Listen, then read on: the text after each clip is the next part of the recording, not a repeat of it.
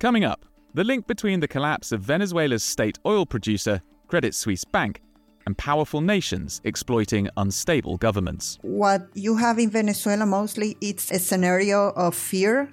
You can just be jailed by saying your opinion or by pointing something wrong in the system. The secrecy laws made impossible for anyone in Switzerland to work with us because it was too risky, and several lawyers they asked us to be really careful with that because it could mean that we could not go back to Switzerland. If you find a rich country, you will find companies in that country that made money in Venezuela and quite often made money in really dodgy ways. My name is Nick Wallace, and this is Dirty Deeds, Tales of Global Crime and Corruption, a podcast from the global journalism network, the Organised Crime and Corruption Reporting Project, or OCCRP as it's known. In 2022, OCCRP published a piece about banking corruption in Europe and how it facilitates crime in South America. Two journalists, Nathan Jacquard from OCCRP and Valentina Lares from Armando.info, worked as part of a team investigating a leak from the Swiss bank Credit Suisse. When OCCRP started examining the data, they found the names of more than 20 former executives of the collapsed Venezuelan state oil company known as PDVSA, PDVSA. Between them, they'd stashed away more than $270 million. Many of the people involved have either been convicted, indicted on corruption charges, or are on the run. But what interested the OCCRP and their partners was how a European bank could help facilitate the corruption. In an interview recorded before Credit Suisse was absorbed by the Union Bank of Switzerland, I started our conversation by asking Nathan how the OCCRP got hold of the leaked information. Originally, the data was provided to the German newspaper Süddeutsche Zeitung by an anonymous source more than a year before we published, so that's in 2019. The person just left a message and saying that the Swiss banking secrecy laws were immoral. Did you know whether the source was internal or external to the bank? We don't know much, and we really can't say anything more about the source. What we know is that this person had somehow access to some internal data about bank accounts. So what we got as a journalist is a massive amount of information that we started working on that and organizing and identifying. So we first had like a couple of months of really boring work. And what was this data formatted in? Was it electronic, or were you given thousands and thousands of paper documents? And did it come directly from the newspaper, the German newspaper, after they'd done their own verifications? Or did you have to go through your own verification process to prove to yourself that the data was what it purported to be? It was like electronic data, but it was still in a really raw format. When the raw data came to you, you said it was in a very disorganized state. I mean, what are we talking about? Are we talking about spreadsheets? Are we talking about lists of numbers? Are we talking about letters? How much data were you actually handling? So the data, all in all, is more than 80,000 Credit Suisse accounts with 30,000 account holders. But really basic information that gave us like dates when the accounts were created, like how much money was in the account. But we had to really start diving into the different countries. We had more than 160 nationalities from 120 different jurisdictions. Aleph, this tool that we use, enables us to filtrate, so we can start filtrating by nationalities. For instance, Venezuela was one of the countries that was most represented in the leak. We had 66,000 names just for Venezuela. But before we really started diving into the names, we had to spend like 3 months working on organizing the information we got, uploading it, checking that it was accurate.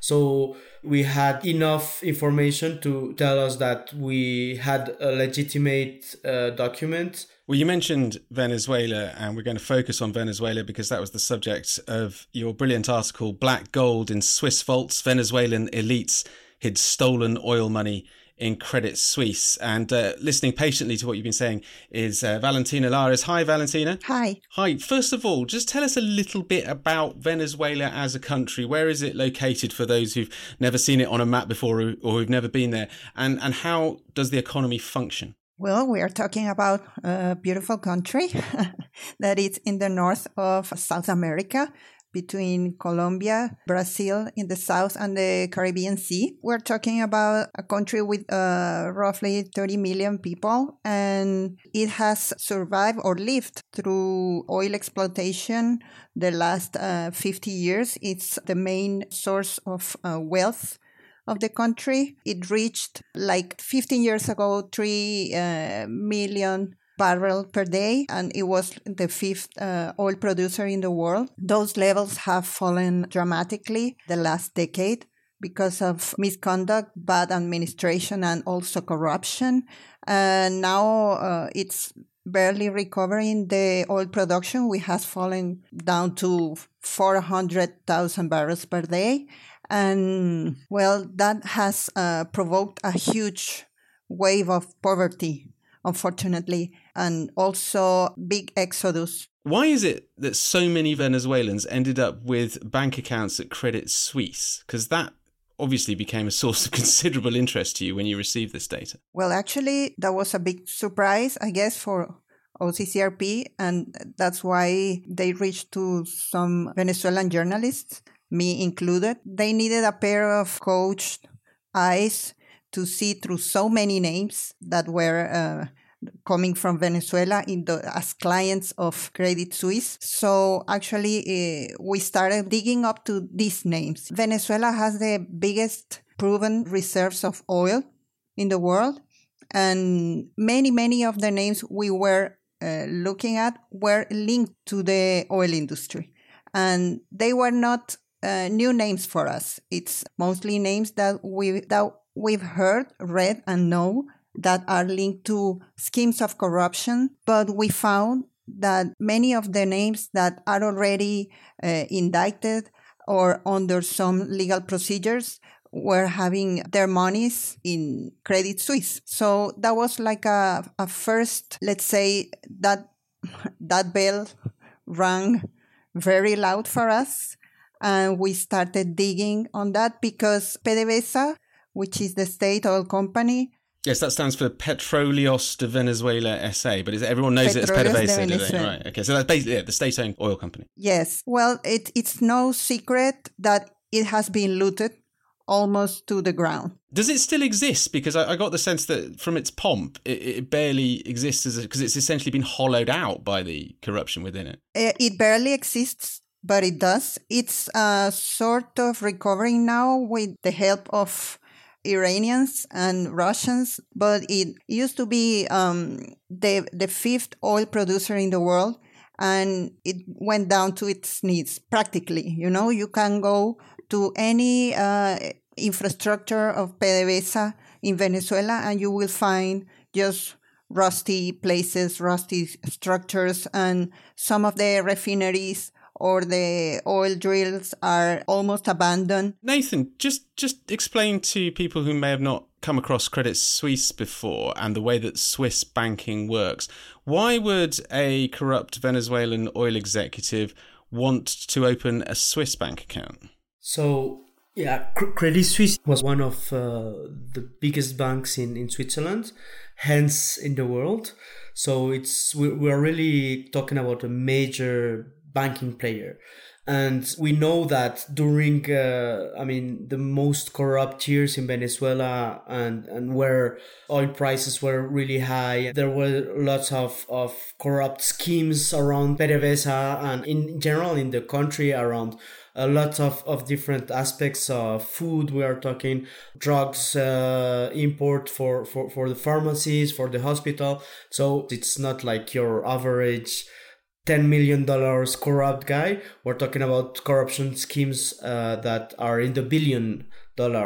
How do these corruption schemes actually manifest themselves? I mean, is it someone saying, well, I'll tell you what, I'll give you a contract if you add an extra $5-10 million on for me and just deposit it over here? I mean, is it that simple? I mean, the more classical scheme that where we are talking about contracts. So I give you a 10% if you give me the contract. So some guys that were giving money in exchange for public funds to do oil contracts. I mean, oil contracts that are worth huge amounts of money, but also more complicated schemes because Venezuela at that time had an exchange control on the bolivar, the national currency. So they would control the exchange rate, and it's a bit complicated, but basically if you had access to US dollars and the exchange rates, you could make a lot of money because you were getting like really, really, really cheap US dollars. And then instead of paying, 100 bolivares for $1, you would pay 10 bolivares for $1. So you could get like a lot of dollars really cheap through government access and through government contacts. And then you could get like these dollars that you really bought really cheap and then go to international markets or resell them back in the black market in Venezuela. So doing a lot of money this way and really looting the country. But surely Credit Suisse, as a responsible banking organisation, had a duty to inquire as to where their clients' wealth was coming from. Yeah, so at that time you could see like several international banks and several Swiss banks, private ones, like smaller ones, but also bigger ones like Credit Suisse, present in Venezuela with brokers that were really trying to get and lure clients into the banks. And people and wealthy people, corrupt people knew where to go or with who to work, where it was easier to get your money into a Swiss bank. Why would you want to get money into a Swiss bank? Because once it's in the Swiss system, it's a money that's almost clean. You can then go and buy a mansion or buy a yacht or whatever, and no one's gonna ask anything. It's already coming from a Swiss bank account. Supposedly, the banks have to do like a lot of verification, know your client, due diligence, but we realized that this was something that was not done. We found a document that is coming from Spanish prosecutors that showed us one of the main clients. This guy is called Nervis Villalobos. He already had tried to open a bank account in Credit Suisse, and they did a due diligence on him at that time. And the due diligence, we had some of the documents from the due diligence, and they were raising a lot of red flags and saying this guy used to be a vice minister of energy, this guy is linked to these schemes, but nevertheless they accepted him and they opened more and more accounts on his name and on his behalf.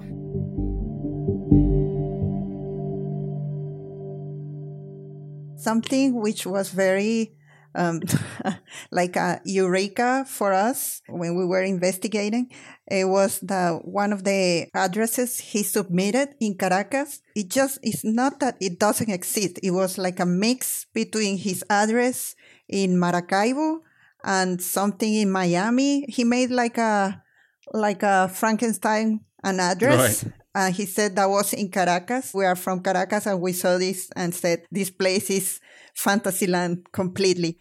Well, as you say, it's a massive red flag, and it's another intriguing part of your investigation. I mean, one of the things that strikes me about this is that you published an investigation in February last year. Now, after the financial crash in 2008-2009, world banking was supposed to have cleaned up its act. And yet, from what you're saying, Credit Suisse were at the very least not doing due diligence on the customers they were attracting over the last decade, and may well have been involved in corrupt practice, which suggests that at least this bank within the system hasn't cleaned up its act since the banking crisis. What was your interpretation of it? This bank has been going through a lot of different crises and scandals, and they've always said, we're sorry, this was a mistake, it's not systematic, we are cleaning up, and we're trying to do an effort. But what we can see, and it's clear in the data, is that even after they had public announcements saying that they were getting their things together, organizing, and they were still accepting dirty money or very toxic money, at least, that they should have known of. So we tried also to compile enough cases to show that this was a systematic practice that was happening in the bank.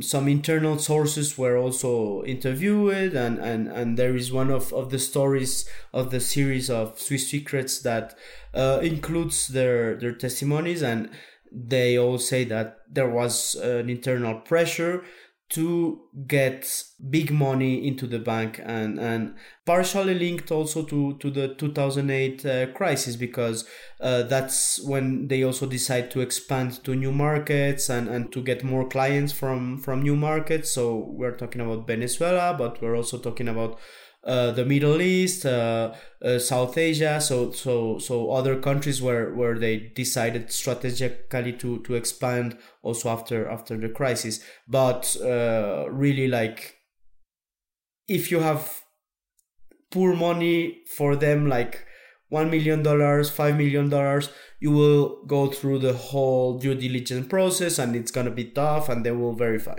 If you have $20 million, $40 million, it's going to be easier for you, and they won't verify. You mentioned you spoke to some insiders, but how do you actually make contact with people inside a bank and persuade them to give you comment like this? There was a team that was mostly focused on why the bank was accepting this kind of clients.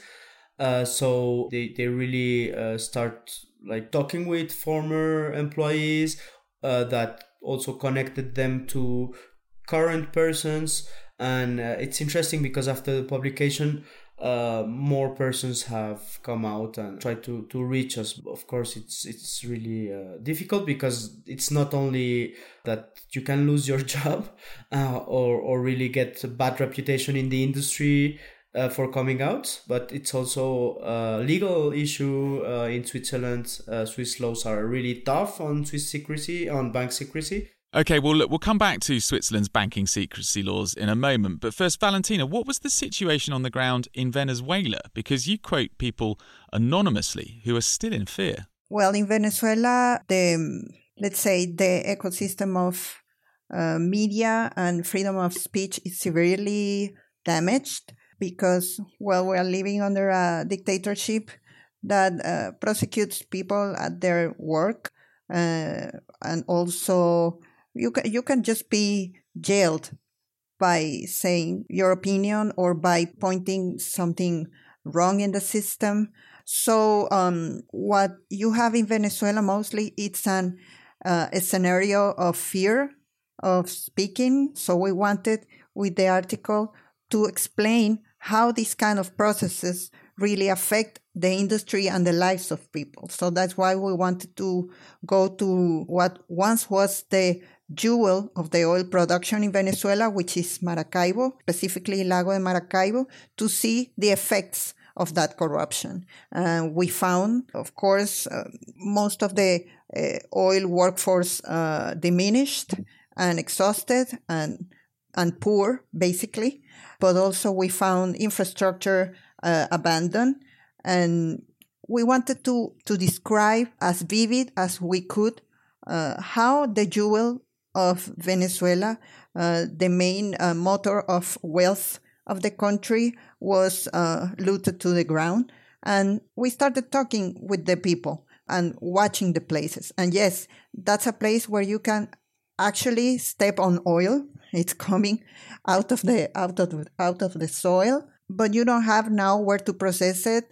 All the pipes and tubes are rusty. You don't have the Navy fleet that used to transport the workers. And then when you talk to people about how they feel, how their life used to be when they had that job, you have a real sense of how in so little time, we are talking about 5 to 10 years, someone that has, let's say, their life insurance, middle class workers, because working for PDVSA in Venezuela was like an objective of life, a goal for your life. If you had a job in PDVSA, you were set because you had a good job for all your life. But now that it's almost a guarantee of poverty, and how that changed completely in a very small amount of time. So, and you have oil shortages, don't you, in Venezuela? Well, that's the most, it's incredible for us to actually process that information, because we have always been the country not only that has gasoline for everybody, but also the cheapest gasoline in the world. And you've been describing the corruption and the poverty that it engenders in Venezuela. And Nathan, you touched on the corruption in the banking system in Credit Suisse, or at least the turning of blind eyes to where money is coming from. But the theme that actually connects them both for me is the fact that the government makes it very, very difficult for anyone to speak out against this. And Nathan, you touched on this in particular, the Swiss secrecy laws around banking actively discourage or indeed punish whistleblowers, which perpetuates the problem. Yes, so that's a really big part of the whole issue.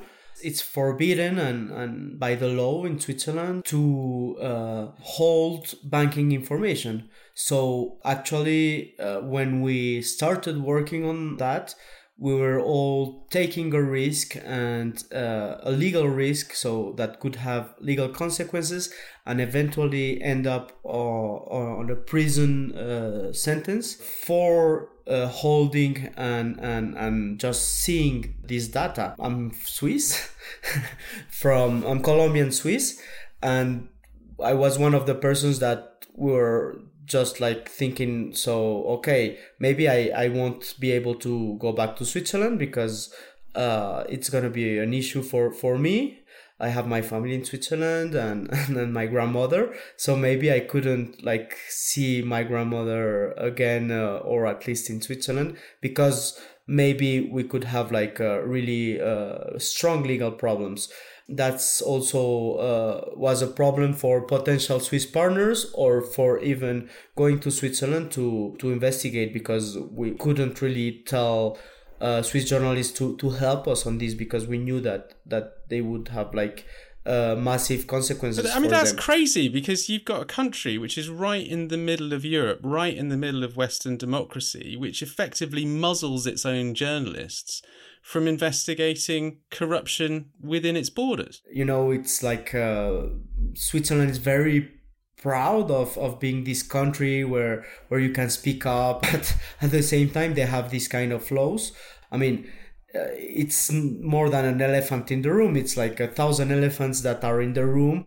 Are these secrecy laws that exist in Switzerland part of the reason why you weren't able to partner up with a Swiss media company in order to publish your story, in order to work on that investigation yourselves? Yes, these secrecy laws made impossible for anyone in Switzerland to work with us, because it was too risky, and this was several lawyers really went through it, and they said that it was not possible, and they asked us to avoid going to Switzerland and to be really careful with that, because it could mean that we could not go back to Switzerland. I was hesitant on the fact of putting my name on the investigation, on being in the credits and everything. What was it like, Valentina, working cross continents with people and trying to make sure that you actually were motivated to keep digging into these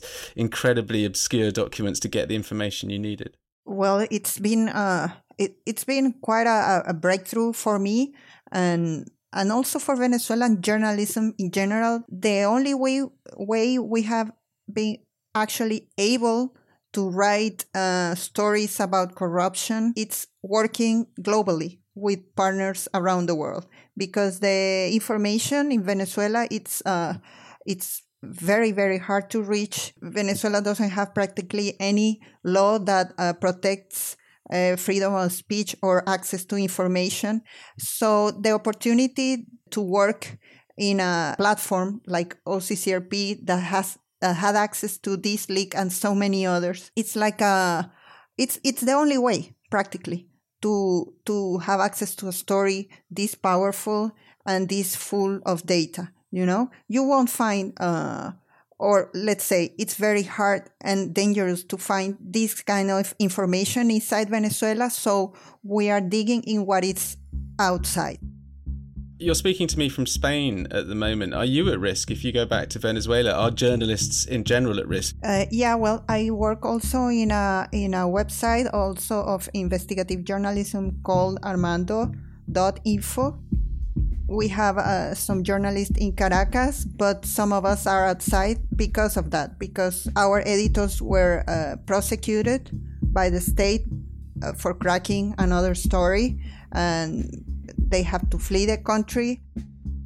The situation of journalists inside Venezuela is very tough. We have I don't like to use the word, but they are actually very brave and warriors, the reporters that are inside and still doing their work.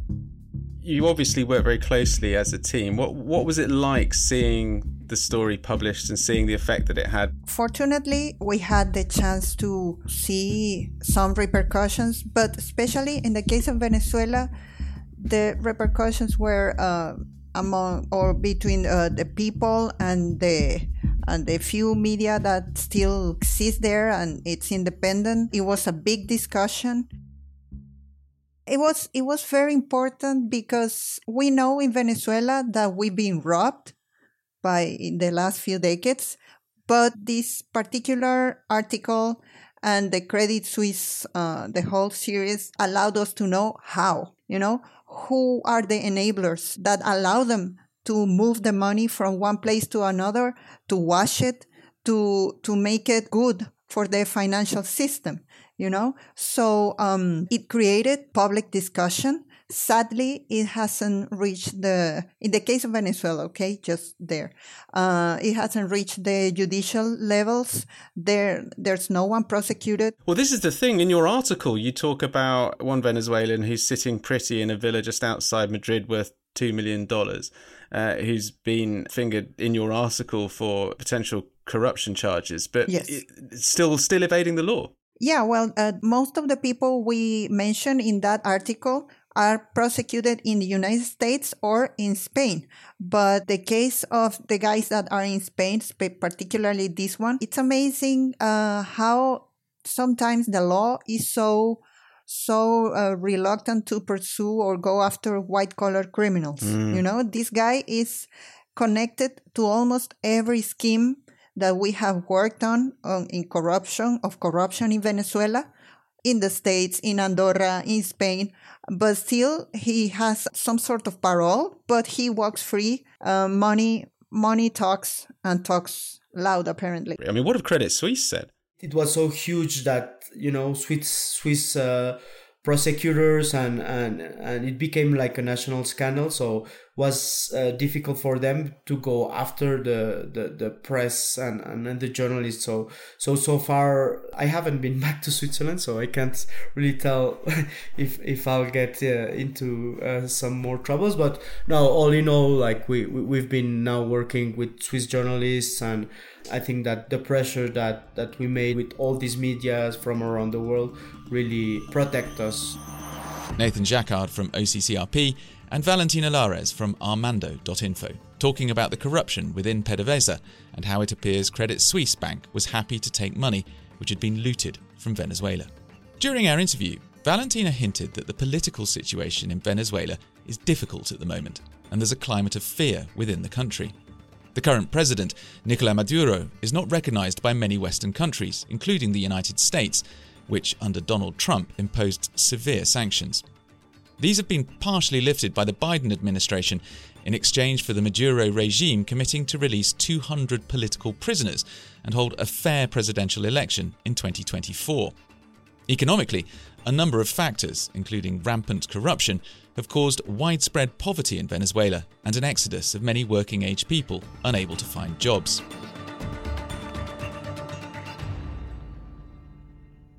Stephen Bodzin is a writer and journalist specialising in Latin American financial fraud and the energy sector. He currently works for Red Intelligence, a data and research provider focused solely on emerging markets.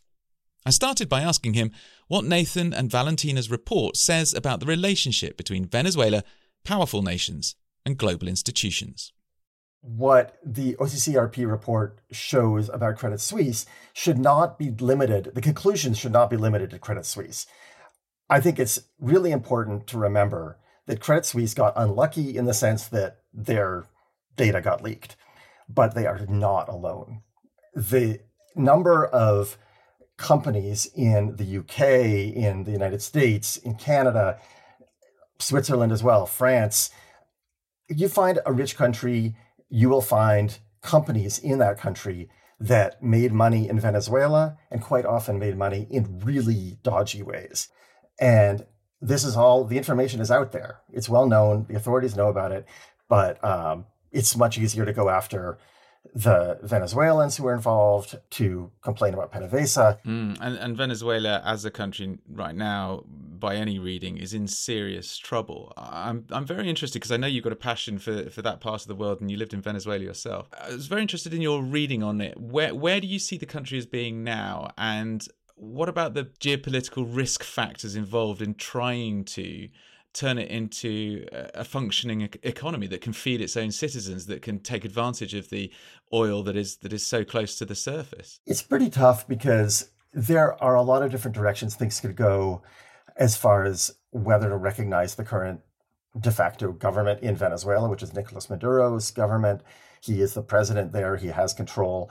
The United States and several allies a few years ago decided that they would make this really all or nothing gambit of recognizing an interim government, an alternative head of state, Juan Guaido, who was an elected legislator, he was never elected president, but he took over the presidency in his mind and in the minds of the United States and some other countries. Unfortunately for the United States and for Guaido, that didn't work out. Fortunately for Maduro, that didn't work out. And at this point, it's really tough to see exactly what direction things go. As far as all these issues of corruption, I think that the Venezuelan situation is deeply, deeply problematic right now. Going back decades, the way that business has been done there has included corruption, and unraveling that, unwinding that is going to be really challenging. But it's clear that the current method of trying to do it, which is that the United States and other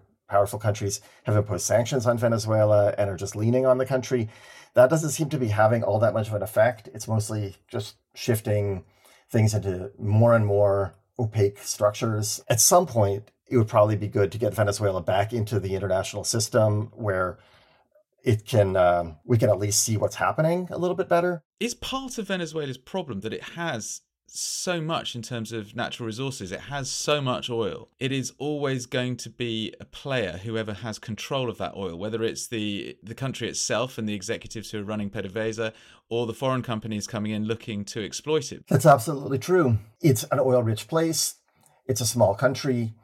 And because of the general ideology in Venezuela and really in much of the world that the state should be the main player in the oil industry, that means that you have all of the power concentrated in very few hands. If you become the president of Venezuela, you not only get control of the armed forces, the public safety agencies, import, export, these kinds of things that a normal head of state in any country would be in charge of. You also get to be in charge of the by far biggest company and biggest industry in the country.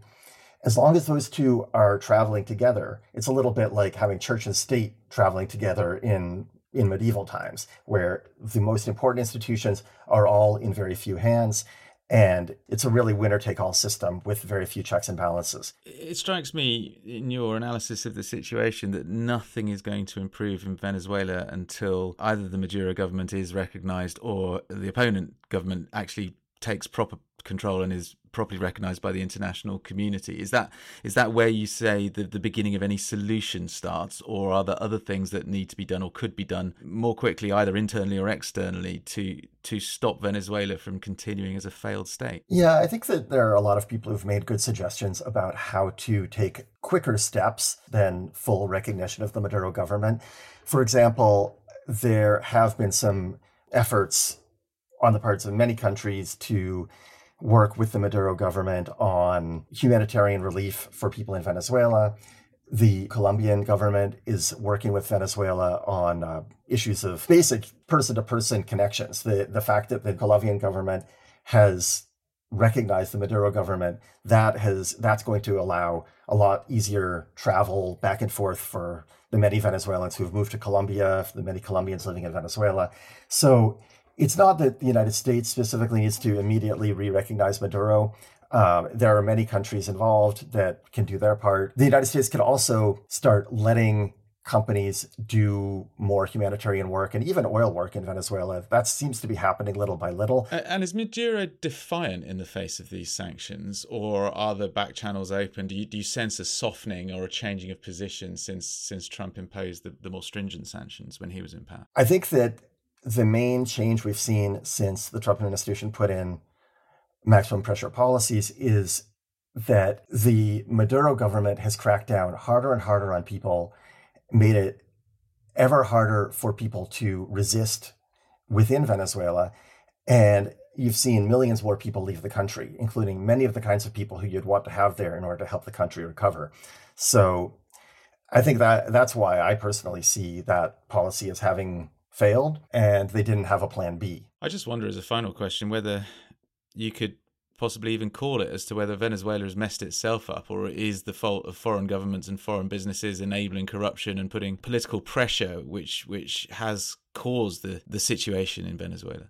People are really good at being corrupt.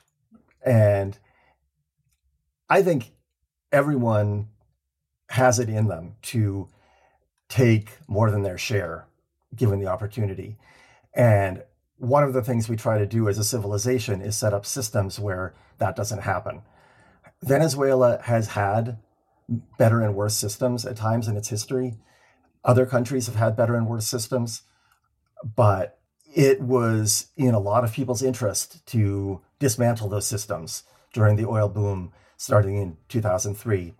That included politicians in Venezuela, it included companies in other countries, it included banks like the ones that we're looking at in this investigation. There were a lot of people making money and a lot of people gaining power, a lot of people eating well. It was a good time. So I don't think that the blame should fall on any one individual or any one political party. There were a lot of people at fault for the sacking of Venezuela.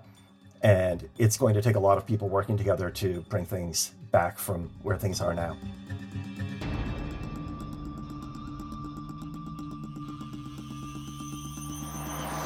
My thanks to Stephen Bodzin from Red Intelligence, and before that Nathan Jacquard from OCCRP and Valentina Lares from Armando.info.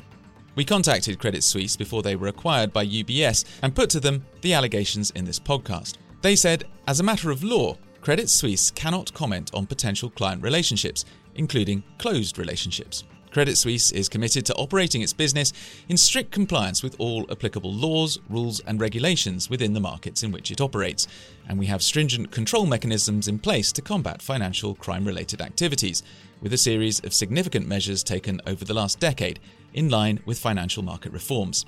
Our strategy puts risk management at the very core of our business. We tried to contact Nervis Villalobos' lawyer for comment, but we were unable to reach him. When he was previously approached by the OCCRP, he declined to comment. If you'd like to read the OCCRP report in full, it's called Black Gold in Swiss Vaults, Venezuelan Elites Hid Stolen Oil Money in Credit Suisse. Dirty Deeds, Tales of Global Crime and Corruption was produced by Lindsay Riley, with research by Phoebe Adler-Ryan and Riam Musa at Rethink Audio. The series is a Little Gem production for the OCCRP. Thank you for listening to Dirty Deeds. If you like what you hear, please leave us a review and give us a rating. This will help us bring these important stories to more people and make a better podcast for you. If you want to continue to hear incredible stories from OCCRP journalists and about the work they do, be sure to follow this podcast on your chosen podcast platform. That way, you won't miss future episodes and series. You can support the difficult and often treacherous work OCCRP journalists do so they can continue to expose the corruption and crime that would otherwise go unseen and unheard.